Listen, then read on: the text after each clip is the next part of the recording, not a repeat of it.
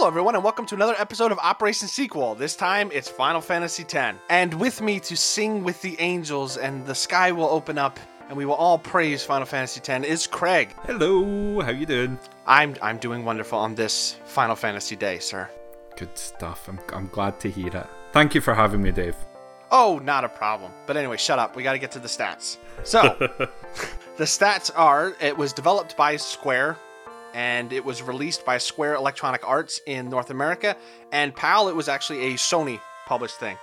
The director was Yoshinori Kitase, and the artist was Yusuke Naora and Shintaro Takai. The writers were Kazushige Nojima, Daisuke Watanabe, and Motomo Toriyama. And the music was composed by Nobuo Uematsu, Masashi Hamauzu, and Junya Nakano. The release dates were July of 2001 for Japan, and then December 2001 for North America, and Australia and Europe had to wait until May of 2002. It only got one re-release before the HD collection, which we both played, and that was the international version that released only in Japan, and I don't get why it's called the international version. Craig, why is it called the international version if it only releases in Japan? It's the international version because it makes it sound more glamorous. I can accept that. No, it's the international version because it incorporates all of the international changes into a Japanese release. Oh, okay. All right. So, since it's been a while since me and Craig were both on, and I know everybody was a big fan of that Zelda dramatic reading we did, today we're going to be doing our dramatic reading from the Final Fantasy Strategy Guide, which I have and is falling apart, and it's just taken a beating over the years. But, here we go. For 1,000 years, the world of Spira was held in the grip of terror as the great monster Sin punished its citizens for using the forbidden Machina in the Great Wars. To combat Sin, powerful summoners would make a pilgrimage to Zanarkand, the ruins of what once was the greatest city of Spira. Able to call and control devastating manifestations of the faith, Aeons, into battle, these summoners would sacrifice their lives and the life of a chosen guardian to defeat Sin for a temporary period called the Calm. Unfortunately, the calm would end and Sin would eventually return, forcing a new summoner to forfeit their life to bring peace to Spira once again. This cycle of life and death continued in Spira for untold generations until one summoner stood against the teachings of Yevon and sought a new means by which to defeat Sin permanently. Permanently. This time it's personal. So, Craig, well, what is your history with Final Fantasy X? None whatsoever. I only played it because you forced me to. Did you know that it existed? I mean, did Final Fantasy 15, was that kind of a spoiler that 10 would exist? Okay. Yeah, no, I knew it existed, not just because of the numerical scheme in which these games are named, but because I knew of its existence and of the fact that it was fairly well received as one of the Final Fantasy entries. So I was aware. I just never bothered playing it. I can understand. Is it just because you're not a big JRPG guy, or? Oh god, no, it's never got around. Nothing to do with that. Just never got around to it. I never had the inclination to do it. By the time I started liking these games, it was already old. So, you know. Okay, I can completely understand that. Final Fantasy X for me is like really, really special. Because when I got into my car accident and I couldn't play games for like a month because my fingers were all stupid, I did play Final Fantasy X for like 12 hours a day, just ripped right through it. And then I played it again, and then I played it again. So Final Fantasy X was really important to me, and I played it. Now, Craig, we're playing this as grown men, right? Yes, we are. So, you know, we're not going to be all, what's the word I'm looking for? Hormonally emotional about everything like we were as teenagers. So you can imagine hormotionally. That's we're gonna patent that word. So playing this as a teenager, oh boy, this story was all kinds of important to me, man. This was the height of art. Shakespeare has nothing on Final Fantasy X. Wow, that's quite high praise. It is amazing praise. And personally, I still think, you know, I'd rather play Final Fantasy X than have a drink with Shakespeare. I bet you he was really uppity. Oh, he would have been. All those big flowery words he used. So, the version that both you and I played was the Final Fantasy X X2 HD Remaster, and that released on the PS3 and the PS4. Is there anything you'd like to say about the remaster? I mean, like, how does it look to you? Does it still look and control and feel like a PS2 game? Oh, it's. Do you know what? It's quite surprising. It's quite the FMV scenes, especially quite surprising. But overall, I was very, very shocked at how well it played. To be honest, some of the camera angles and all that, like, forgive certain bits of it, but for the most part, it felt really good. The menus felt really good. The sphere grids felt amazing. The character control felt amazing. It didn't skip a beat. Well, there's something about it that still feels okay. I don't know if it's just me because I know this was released on PS2, but it still feels old, but not in a bad way, you know what I mean? And so you mentioned the sphere grid, and we're going to talk about that later because it's amazing. Good. But the heart of every Final Fantasy game is the characters. Now, let's go through the characters and let's see what you think. Okay. First, we got Tidus. Well, Yep. What are your thoughts on Tidus? He didn't grow on me until very late in the game. I just didn't gel with him for some strange reason. I didn't gel with him in game. His FMV character looked oddly... Nothing like his in-game character? Yeah, nothing like his in-game character.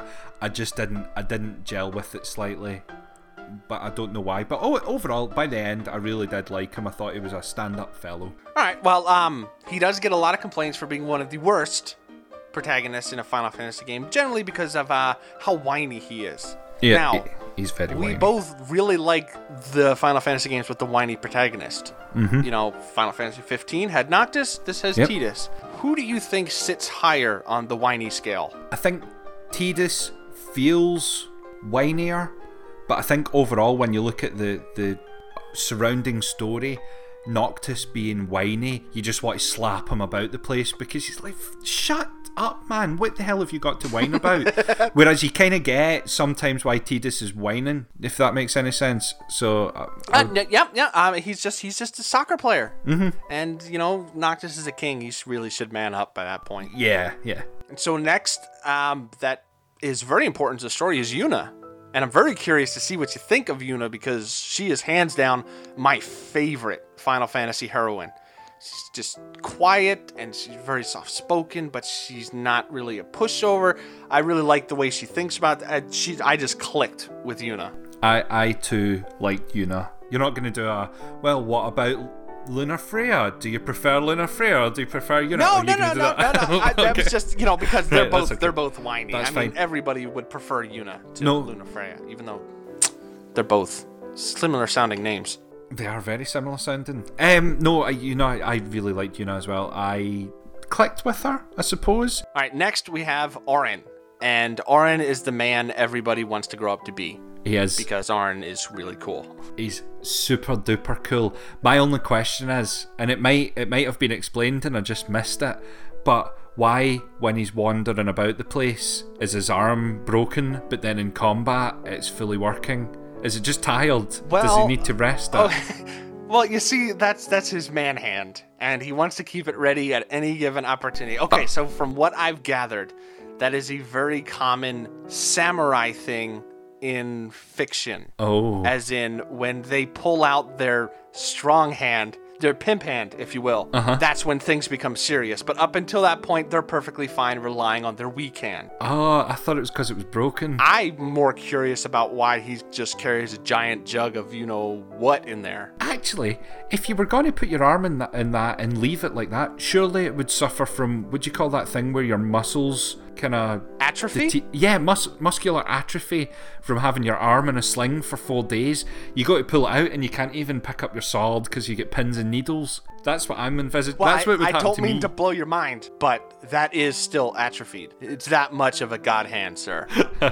That even though atrophied. All right, so now I have a feeling, for me, this is where we start to get into a little bit of the dregs of the party. So, Riku, very bubbly, very happy, very vapid, airheaded, just... What would you say, Craig? Typical anime teenage girl? Yeah, I didn't like her. I'm sorry. Did you, I should have asked this about the other ones, but did you find them useful? Or did you kind of just, this is my party, I'm stuck with it? In the start, I was using her for steal So I'd always have her steal something and then swap her out for someone else just to get items. But before you know it, you can level up and give other characters steal. And I just found her a bit useless. Not only that, but it bugged the crap out of me. I felt like she totally and utterly thought her and Yuna were best buddies, and I know they've been on this big journey together, but she's like, oh, we've been friends since we were babies and stuff, when no, you've only known me for a couple of weeks or so, you know what I mean? Uni! Okay, shut up! So Riku is a Remora. She just kind of latches on and sucks all the good things out of you. All right. What do you think about Waka? Oh god, Poor I can't stand Waka. him. I can't stand him as well. He's such an idiot. He's such an idiot. Although he is quite useful in combat. I found him fairly useful. He seems to knock out flying things like nothing else. And if you level him up enough, he does a decent amount of damage. I didn't have him in my main party anyway, but he was handy at points. I put him onto, not to go into the upgrade tree too much, but I put him into orange tree next. So he ended up with about 4 billion HP. And it was really handy to have him there and taunt people. So you taunt someone and just let folk batter him. And I was happy to watch Waka get battled. So it was mutually beneficial. He's a good character, and we'll talk on the voice cast later. But he's a good character. Just he's all right. I'll explain why I like Waka as a character later when we talk about the story. Okay. But he needs to. What's with that hair? That hair just drives me insane. Yeah, I didn't. Maybe that's just me getting old. But it's like, cut your hair, you damn hippie. Yeah, I didn't like the hair. I liked the story elements of Waka.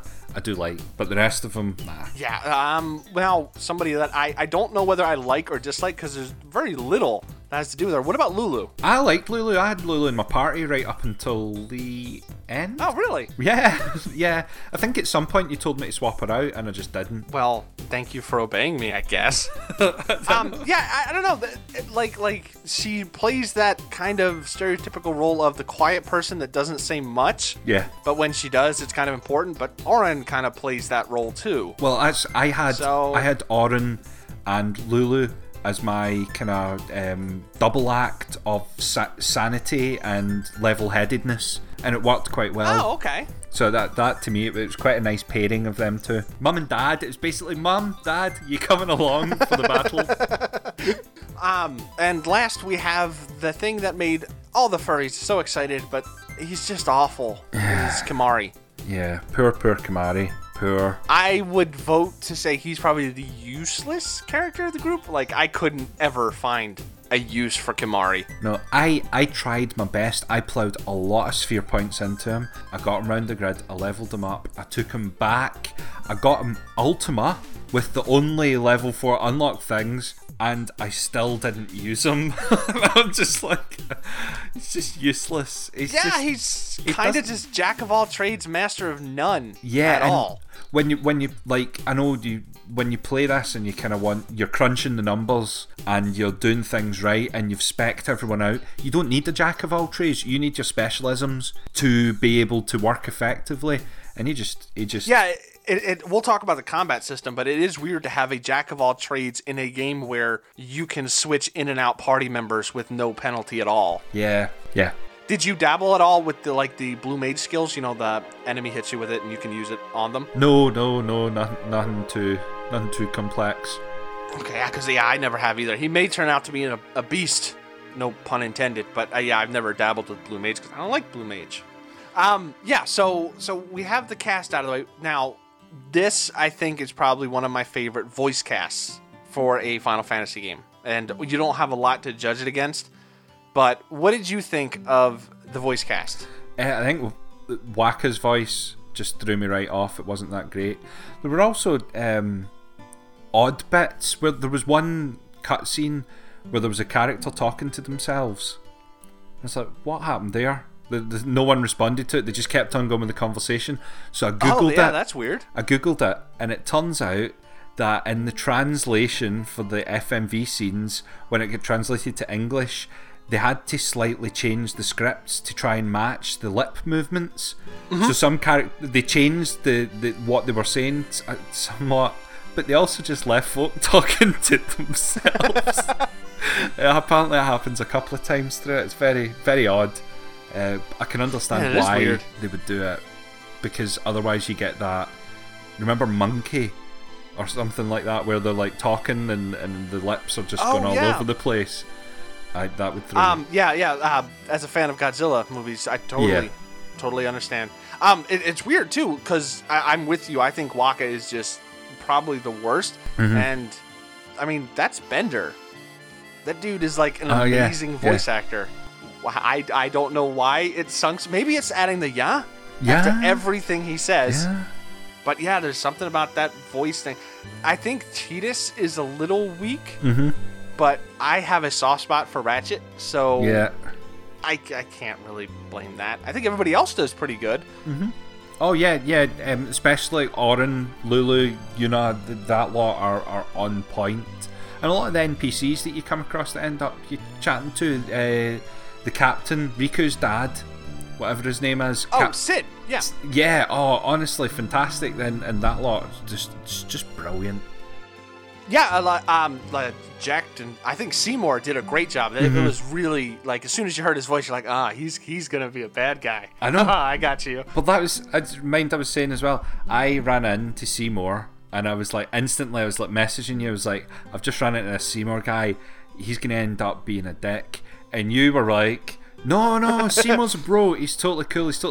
I spent ages, the rest of the game, thinking he's just shady, but he's really good, and then he turns out to be a baddie. I was like, he totally hoodwinked me, because I thought he was a total bro. Well, he is a bro, he's just not one of your bros. I'm going to go into my house now.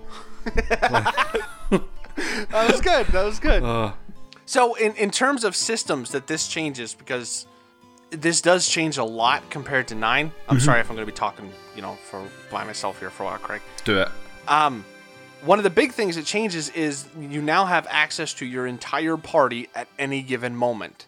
If you run into a random battle and it's something that, say, Waka is more capable to deal with, you can just switch out Yuna for Waka with no repercussions at all. You still get a turn as Waka. So this is very much like a Persona game, where you're going to be shooting for things' weaknesses more than you're going to be setting up grand strategies. So, like, if something's armored, you want Auron. If they're very quick and hard to hit, you'd want somebody like Tidus. And because of this, it doesn't really feel like there is a main character. It feels like it's, well, what do you think, Craig? I mean, did you get more of a, okay, this is the main character, this is the friends?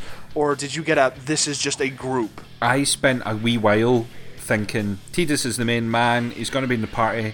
And it wasn't until like a third of the way into the game I'm thinking, I'm not using Tidus as much as what I thought I would be, and then it just clicked. It was just like, yeah, I'm just hitting, as you say, just hitting weaknesses and making sure you've got the right folk in your lineup to start with. And it was absolutely and utterly, it was mind changing. No, that's not the right phrase. It made me think differently about how I was playing, because I wasn't trying to always have Tidus at the forefront hitting and leveling up. It wasn't about that. It was about winning the battle, and it was really satisfying when that clicks. Okay, this is also something where it changes from 9. The fact that you can not see enemies, but the transition between field and battle happens very quickly. It seems like they're trying their level best to get you in and out of the battle as fast as possible. What did you feel about the... Now, let's just be fair here. We're playing Persona 5 right now as a group. We are. And there's a big difference between being able to see the enemy and having to deal with these random encounters that pop up out of nowhere. How did you feel going from Final Fantasy to Persona?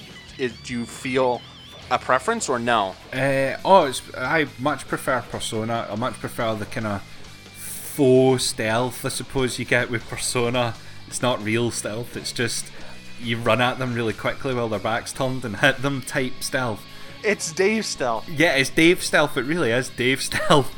I found it really difficult to get used to. There's one of the levels you hit after you've been through, I suppose after you've been through like 5, 6, 7 hours of the game, and it's the high road or something like that. You start the Mihan High Road. Yeah.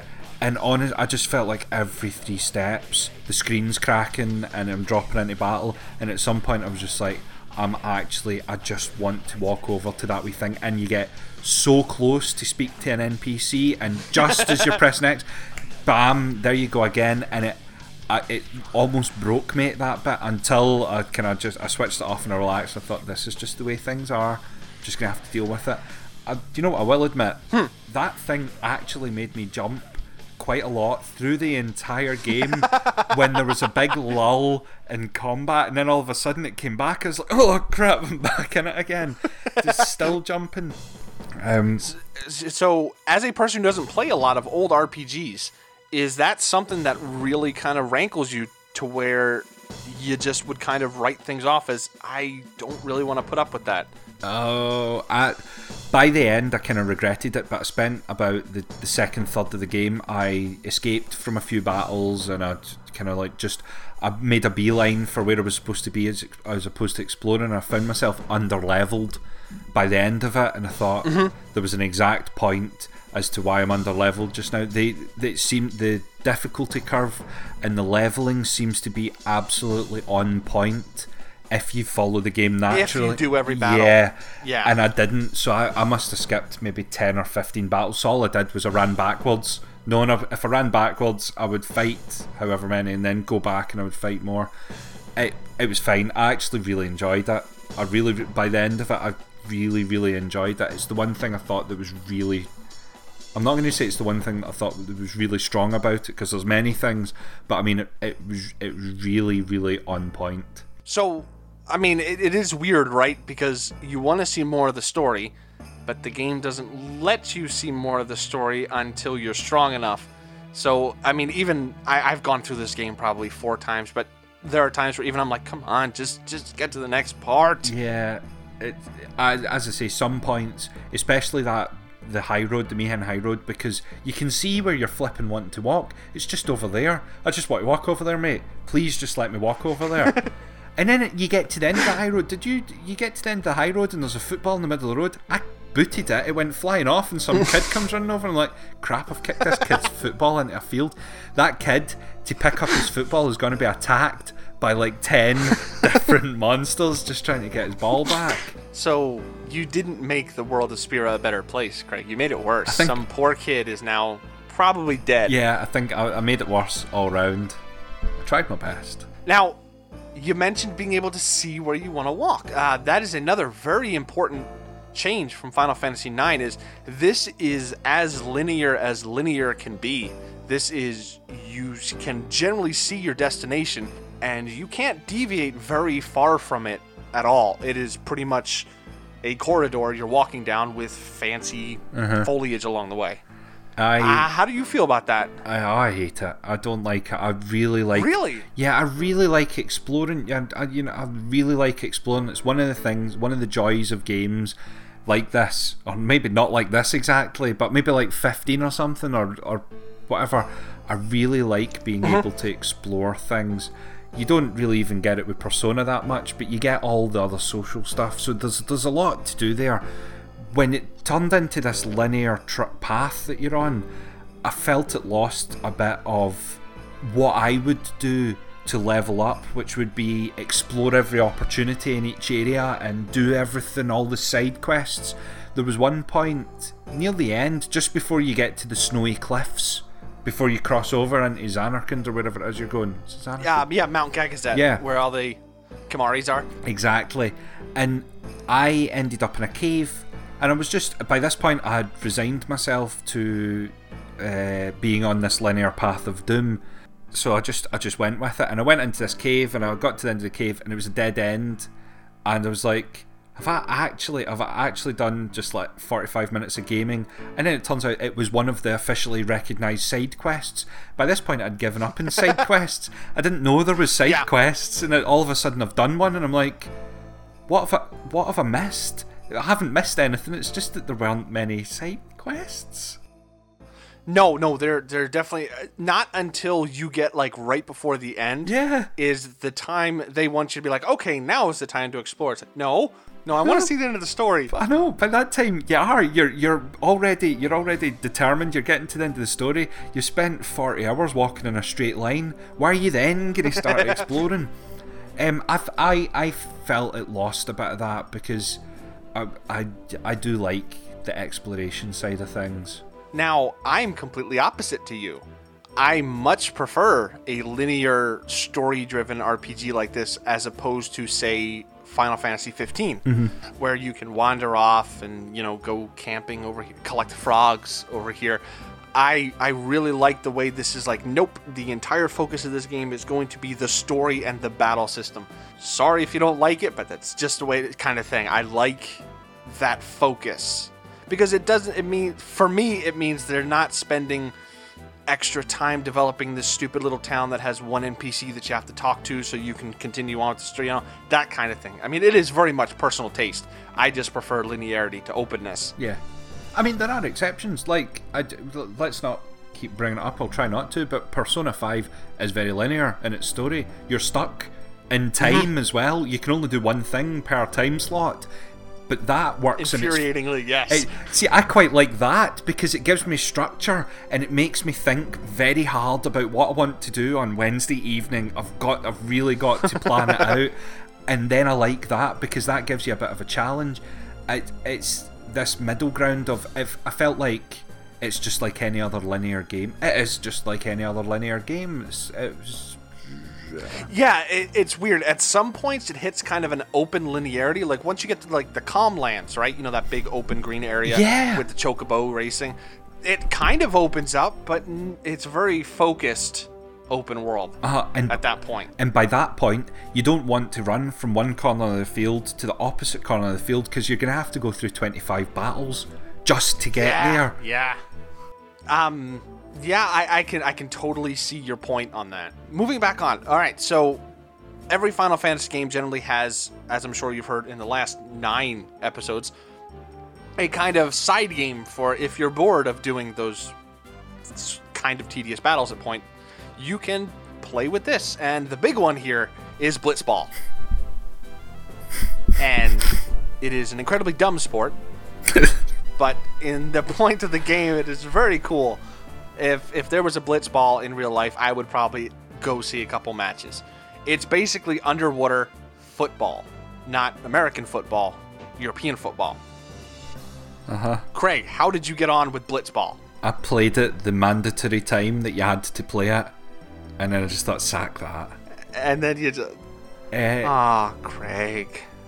It's okay. Do you know what? For being one of these side attractions to a game, it's actually fairly well programmed and thought out. There's a lot of rules and a lot of thought went into it. You can change your characters to move automatically. You've got tactics. You've got... Yeah, it's kind of part Football Manager, part FIFA. Yeah, and it's... turn-based. It's very weird. Yeah, exactly. It's turn-based weirdness. It's good. It just didn't click with me at all. And I just thought, do you know what? That's perfect. Nah. What's weird is the first time I played it, I did everything with Blitzball, right? Like, I went and recruited the best players, and I did all the matches, and got Waka's ultimate weapon, and I never let him use it. And ever since then, the couple of times I've played it, I have no patience at all for Blitzball. That opening cutscene that shows you what Blitzball is incredibly cool. Yeah. But yeah, for some reason I don't have the patience anymore to sit there and play Football Manager in my JRPG. It's an odd one. Maybe Kid Craig would have enjoyed it. Kid Craig with more time would have enjoyed it, but not old Craig. Out of curiosity, did you muck around at all with the chocobo races where you had to get the balloons, or going and touching all the colored butterflies, things like that? I did touch some coloured butterflies by accident. I hadn't realised it was a thing. There's a woodland area, and I was walking about, and I just accidentally happened to click on a coloured butterfly. Just thought, who knows what these coloured butterflies are about. I didn't, and I think it's because those things felt a bit like token attractions on my linear path. I was very much... Well, you're almost right. A lot of those things are, you have to complete them to get somebody's ultimate weapon. Mm-hmm. And in this, ultimate weapon is kind of important because it lets you break the 9,999 damage limit. So, you can then start doing tens of thousands of damage to things instead of being capped. The chocobo racing is one. The butterflies is one. Blitzball is another one. And the one that I hate the most, and now that I have a trophy for it, I'm never going to do it again, is, did you dodge any lightning, Craig? No, I did not dodge lightning. Okay, so on the lightning, the thunder planes. Yes. How every once in a while, the wham, it comes down and just smacks you. You kind of giggle the way T just gets struck by lightning. So the trophy, and in order to get the ultimate weapon that is associated with that thing, is you have to dodge 200 lightning bolts in a row, and every time you mess up, it gets reset to 0. Oh, back at that. No. I couldn't even... So I think, actually, I'll be honest, I think I did dodge it a couple of times, but it was accidental, because it was just, I think, either too slow or too blind or too old or too something. Very much just ran for it. I was so exhausted after getting that trophy, man. It was like, I was on the edge of my... Wait for it, wham! It's like, oh my gosh. Why? And there's no pattern to it either, and that makes it terrible. What possessed you to do such a thing? Because I need it. Because you see, Craig, when you're crazy like I or you or anyone else, really, if you love a game, why, you simply must get the platinum trophy for it. It'll show everybody that you absolutely love this game.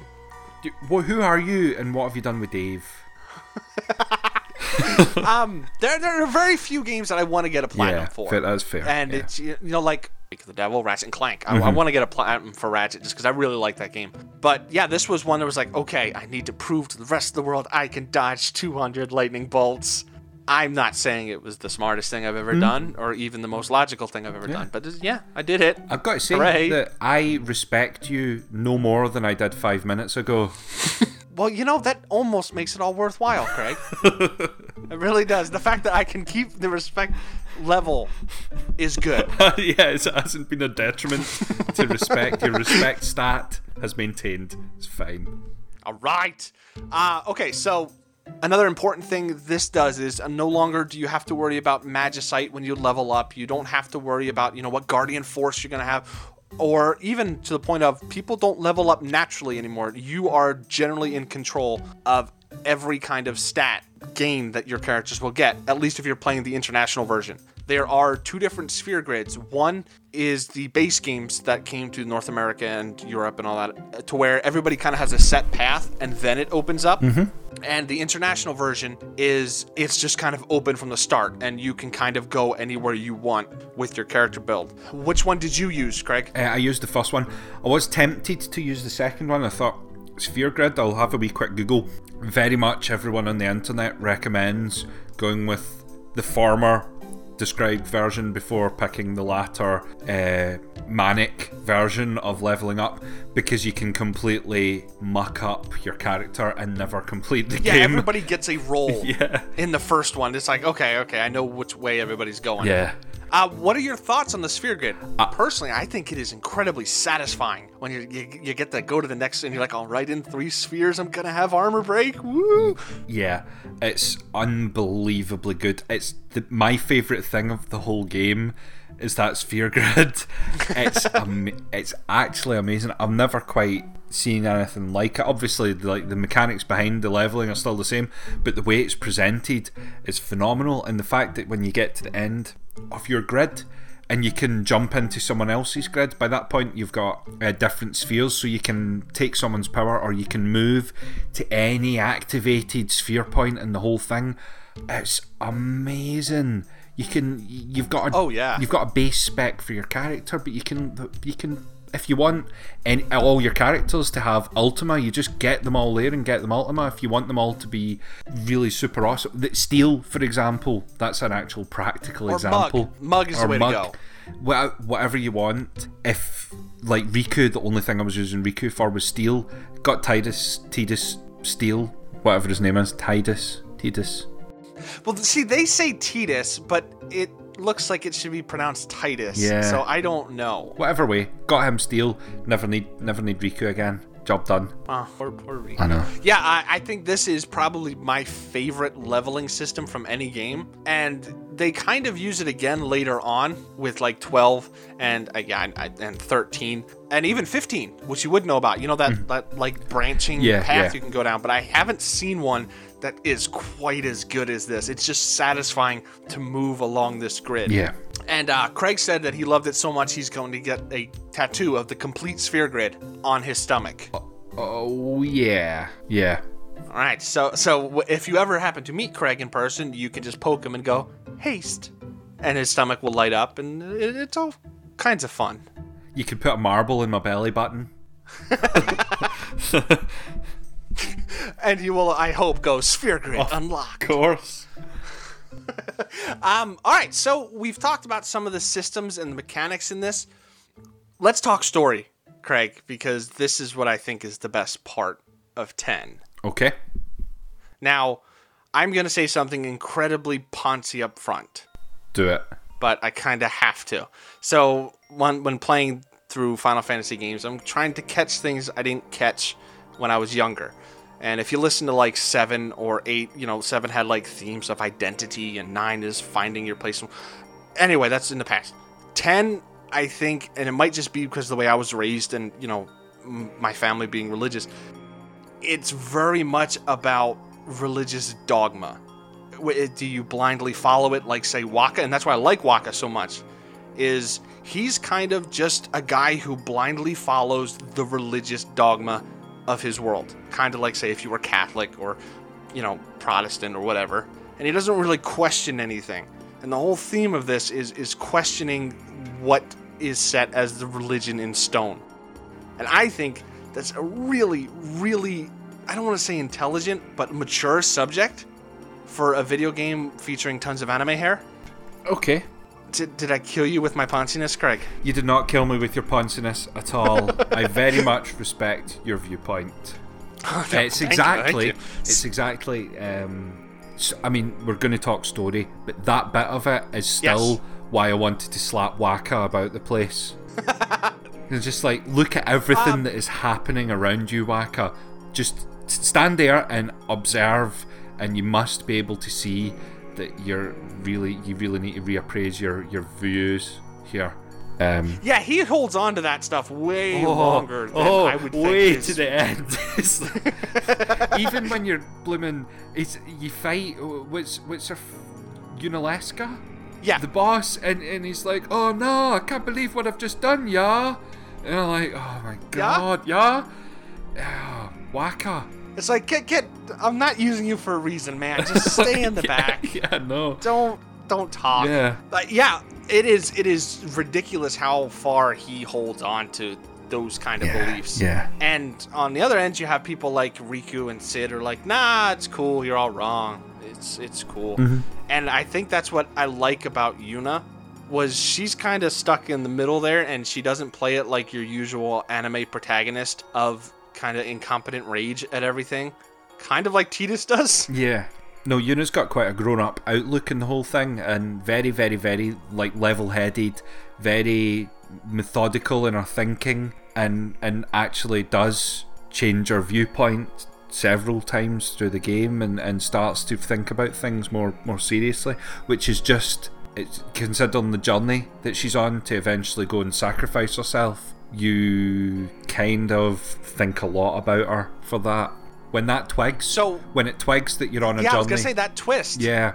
Is that some? Now, when I first played this, I was of course watching tons of anime and just being an insufferable teenager. But I was like, oh, great, they're gonna have her kill herself. This is great.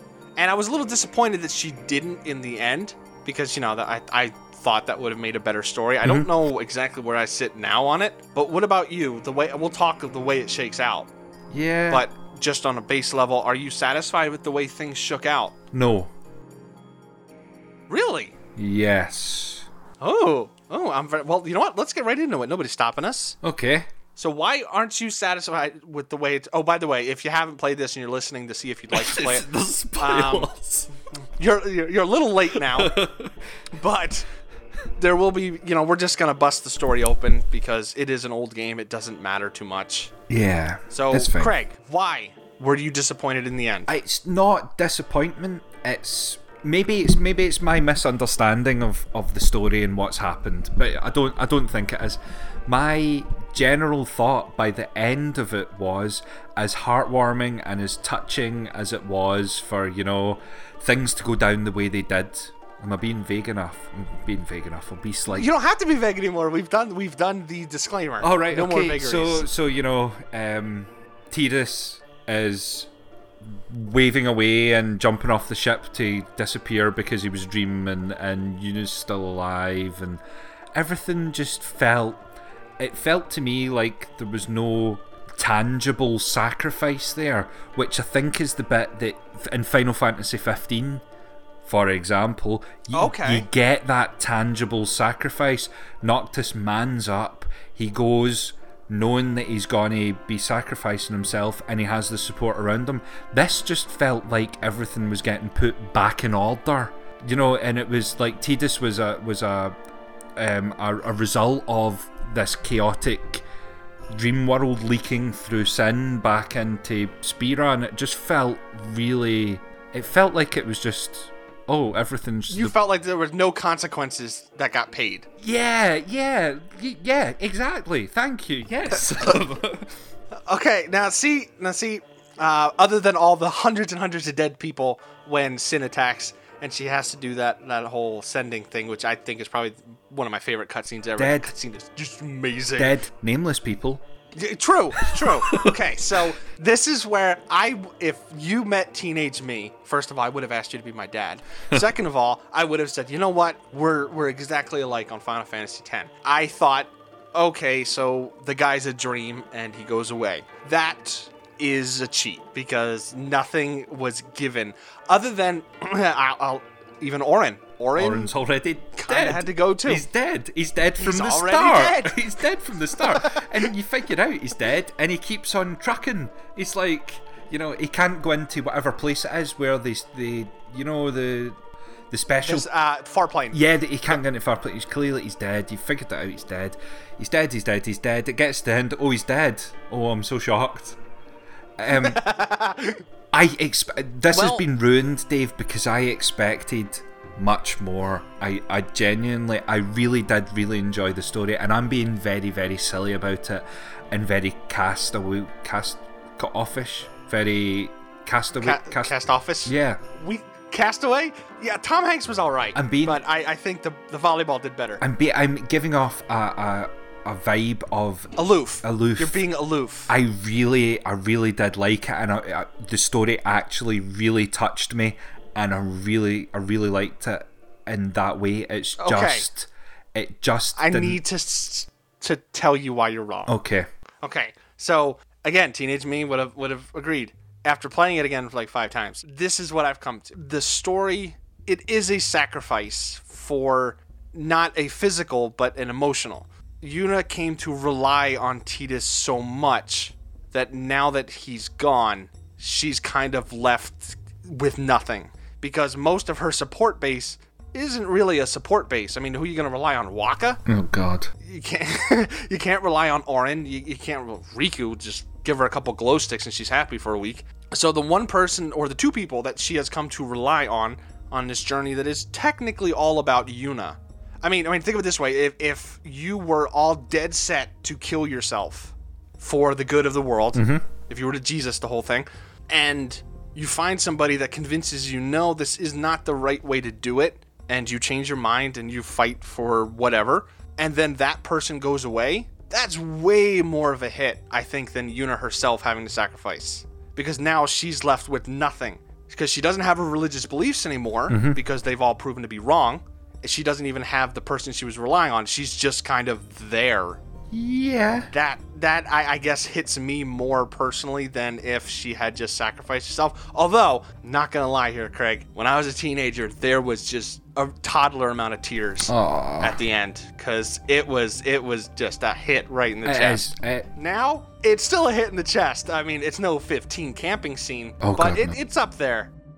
It's good. I actually managed to fix the ending in my head. So I did. And what happened was, Yuna sacrificed herself, Auron was already dead, Tidus disappeared, but Wakka, Lulu, Riku, and Kimari all died, getting you to that end point. So those 4 died, Yuna sacrificed herself, and the other 2 buggered off, and everyone, it was like scorched earth. That's like the ending to The Mist, man. That is, which by the way, I love that ending. Oh a my perfect God. ending. Perfect. I laughed and cried so hard at that ending. That was perfect. I could see something like that. Yeah. So, story aside, because we both have 2 equally valid opinions of the story, and it's a lot better than what they do in Final Fantasy X2. What do you think of combat as a whole? Oh, I love it. I'm a fan of me turn-based combat, and it's the absolute best in this. The ability to switch out characters, as you mentioned earlier, is just fantastic. It's completely on the fly, switching out. You can go from whatever you need to do. You can set up beautiful wee chains of what you need to do as well to combat an enemy. And I think the way that... I'm a huge fan. Out of all of the turn-based RPGs that I've played, this is by far, I think, the best. And that's even including Persona 5. That's... Like, I will take this. If you added the ability to switch out your characters into any RPG, I think you've just made the battle system better by like 50%. It is very good. Because you don't have the problems of, like, I mean, you might not get this so much, but in older Final Fantasies, you choose your party out of 8 people, and that's your party, and you continue on. And then, oh crap, for story reasons, you have to use this character you haven't used for the last 40 hours. Uh-oh. It's with the ability to switch in and out, you never have to run into something like that. You never have, well, I'm now hamstrung because I'm stuck with a guy I haven't used in 40 hours. Yeah, it's very good. It's very, very good. It's the one thing that... It's not the one thing that it has on Final Fantasy 15, and I'm not going to do the comparison thing, but it's the one thing I wish that was in Final Fantasy 15. That was going to be my question after you finished, so good job. So yeah, it's really, really good. A good, simple selection of weapons, and a really nice, clean way to show what kind of... Like, the menu system feels a wee bit PlayStation 2-y in terms of you're going in to see your abilities and stuff like that, and it's a wee bit janky, but you can get by with it. The payoff is this fantastic combat system that just is satisfying. And if you hit a boss, you've saved your wee save sphere, you run up and you find... What's his name? The third or the fourth time Seymour hits at the top of the mountain, and he's got... I forget the actual name of the boss, but I know what you're talking about. Whatever it is, he's got this thing where he can charge up, and then on the next hit, he completely annihilates everyone, and you've basically got to figure out how to beat him to the point where he doesn't pull off that move. And it took me like 4 or 5 turns, and I was like... handwritten notes, and it was the first time in ages I thought, I'm writing notes and I'm figuring out what to do.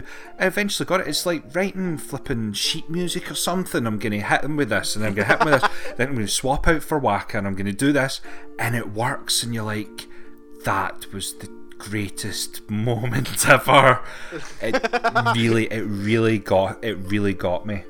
I'm very glad to hear it, and that was some of the reason I wanted you to play, was because, we were going to be playing more JRPGs, and it's like, all right, I'm curious to see what you think. Now, the only other one that I think stands up above it, because I don't think, I'm with you, I don't like 15's combat as opposed to like 10's, is 12 does this thing with gambits, and it's you basically programming AI for all of your party members of like, if HP is below 50%, do this. If enemy is weak to fire, do that. That might be the only one I like, because that's like, fine-tuning an engine. It's like, everything's firing on all cylinders. It's good. But, 10, the things it lets you do are more than you think at the start. Yeah. And I know that really doesn't make much sense, but it's deeper than you think. Especially when you start getting into, like, not New Game Plus bosses, but optional bosses that you hit before the end of the game that are just insane. Now, you made a comment there, Craig, and this is going to work perfectly. You said it was like sheet music. Yes. So, tell me what you think of the best video game soundtrack ever made. The Miami Hotline soundtrack is really 80s electronic. I'm joking. I'm joshing with you. It's very good. It's very good. It's good old-fashioned Final Fantasy music. It's RPG music at its best. Yeah, it's very good. I flicked between, in the remaster you can have what's the musical term? It's not orchestrated. It is arranged. Flicking between the two of them, it's unbelievable. Now, we did play a game that the music didn't fit deliciously because it had the same kind of theme going throughout the whole thing. That was Horizon. Even the bow noise was what did Mike say? Yeah. It's the sped up. The whole soundtrack sped up to 1,000. Up, yeah. They managed to keep the same almost like melody theme in most of the music, but it doesn't get old. And it's like it has like component parts that you feel like it can plug into it. So it plugs in a bit of this and a bit of that, and it sounds like it's like the underlying theme of Final Fantasy X with a glaze of drama or a glaze of action, and it's flawless. Yeah, I think the way they use different instruments for different areas too really helps add to the flavor. There was something else we wanted to talk about, and I can't remember what it was. Is it the summons? Hold on. I know we haven't mentioned that at all. Oh, yes! Summons! Okay, so if you've been listening to these for any length of time, not strength, you know you got to judge a Final Fantasy on the strength of its summons, because that is the most important part of any Final Fantasy game. Personally, I think the summons for this are the best in the series. Like, even moving forward. 15 gives it a good run for its money. But some of the designs here for the summons, I think, are absolutely fantastic. Craig, what did you think of the summons? I very much liked the summons. I liked all the summons. Shiva, personal favourite, amazing. I maybe ran with them for about half the game before I went into the options and sped up the summon animation entry. Or whatever there's an option in there that cuts it right down. Really, really good. Bahamut. I don't know if that's how you pronounce that, but I'm gonna... Wow, I have never heard that said so horribly. How'd you do it? It's Bahamut. Bahamut. Bahamut. Jesus. Okay. Yes. The dragon god. There we go. Yeah. Really, really good. Honestly, really enjoyable. I think the thing that kept in my head was the visual spectacle of the 15 summons, that the Ifrit one at the end, and the water guy halfway through the water summon where he floods the kind of Leviathan. Honest, I've never seen anything, and those will stick in my head. But the fact that you've got summons on tap here, it just feels like, this is just flipping amazing. I'm just going to keep on calling these people because it's so good. And tactically, they play a big part, because if you've got some sort of kind of ultimate move coming up, if your enemy's charged and going to wipe you out, you pull in a summon, sacrifice them. They make wonderful punching bags. They bags. really do. And all of a sudden you've got your full party back in play without taking any damage. They're really, really, really handy and really good. Now, I applaud you on your love of Shiva, because Shiva is ace. But you didn't mention Anima.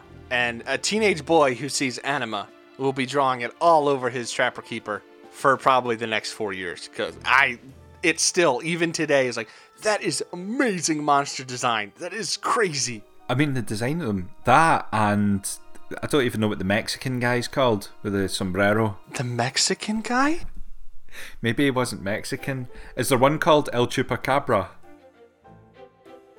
No. He's not in this one. Only DLC if you have the special edition. What's the one you get? Hold on. Right. Just before you go up the mountain, you go into the tunnel, and you get to the end of the tunnel, and you've got to bribe him with 100 and however much. Oh my gosh! It's Yojimbo. Yojimbo, he's a samurai. Yes. The Mexican guy. Is he not Mexican? No, he's Japanese. Oh. Did you not hear the music play when you summon him? And it's like every martial arts movie ever. I thought he looks Mexican. Oh, man. Okay, all right. So we have Bahamut, and we have the Mexican guy. Is he not wearing a sombrero? Ace. He's got a sombrero. It's sombrero. Like it's one of those. Okay, you know Mortal Kombat, like the Raiden hat. Yeah. It's one of those. Oh. Except it's all decorated. Oh. I did think it was about a place. It might be the UN may be interested in your international crimes of culture. But yes, Yojimbo's great. Mm-hmm. Love Yojimbo. I couldn't afford them. Oh, really? You couldn't? Yeah. He's great just because if you're really down on your last legs, you can pay him a boatload of money, and he's just like, all right, fine, and he kills everything. And later on, like, that's one of the tricks to doing some of the optional bosses is Yojimbo can just rip through them. And he's got a cute little dog. All right, so this has not been the usual Operation sequel. Normally it's me by myself, and I tend to get a little more nerdy. But since I knew this game so well, it was a lot of fun to have somebody who's completely new to it. Yeah. So thank you, Craig. You're welcome. For taking this 40, 50... Oh, by the way, what was your time? Oh, crap, I've got no idea. 68 hours? 60. That's a pretty good chunk. Was that what it was? I don't know. I would need to load it up. Dave, I would need to load it up to figure out the time. Okay, but it's above 50, let's say. Oh, it would be above 50. Easily above 50 because I spent a lot of time running across that field battling. Personally, I did this. It's just I blasted through it, so it was like 23 hours. Oh, jeez. But it's a huge game that you can spend so much time in. Is there anything else you'd like to say before we close this out? No, it's been an absolute pleasure playing this with you, or talking to you about the game that you made me play. I'm glad I did that. I didn't make you. You didn't make I appreciate all your work, though. Thank you. No, it was really good. It was nice to have somebody to talk about my favorite Final Fantasy. Like, it's weird, right? Because some of the stuff you play when you're young, you get emotionally attached to it. And this has always struck me as a very emotional game for me, just because I'm going through, like, physical therapy, and I'm doing all this just crap I got to deal with. But there's Tidus and Yuna, and they're like, it's all right, Dave. We'll be your bros. I'm like, all right. I appreciate that. So, yeah, thank you very much for doing this. And next, we have Final Fantasy XII. And like tends to be usual for Final Fantasy, they shake everything up again. So join me next time on Final Fantasy XII. Say goodnight, Craig. Good night, Craig.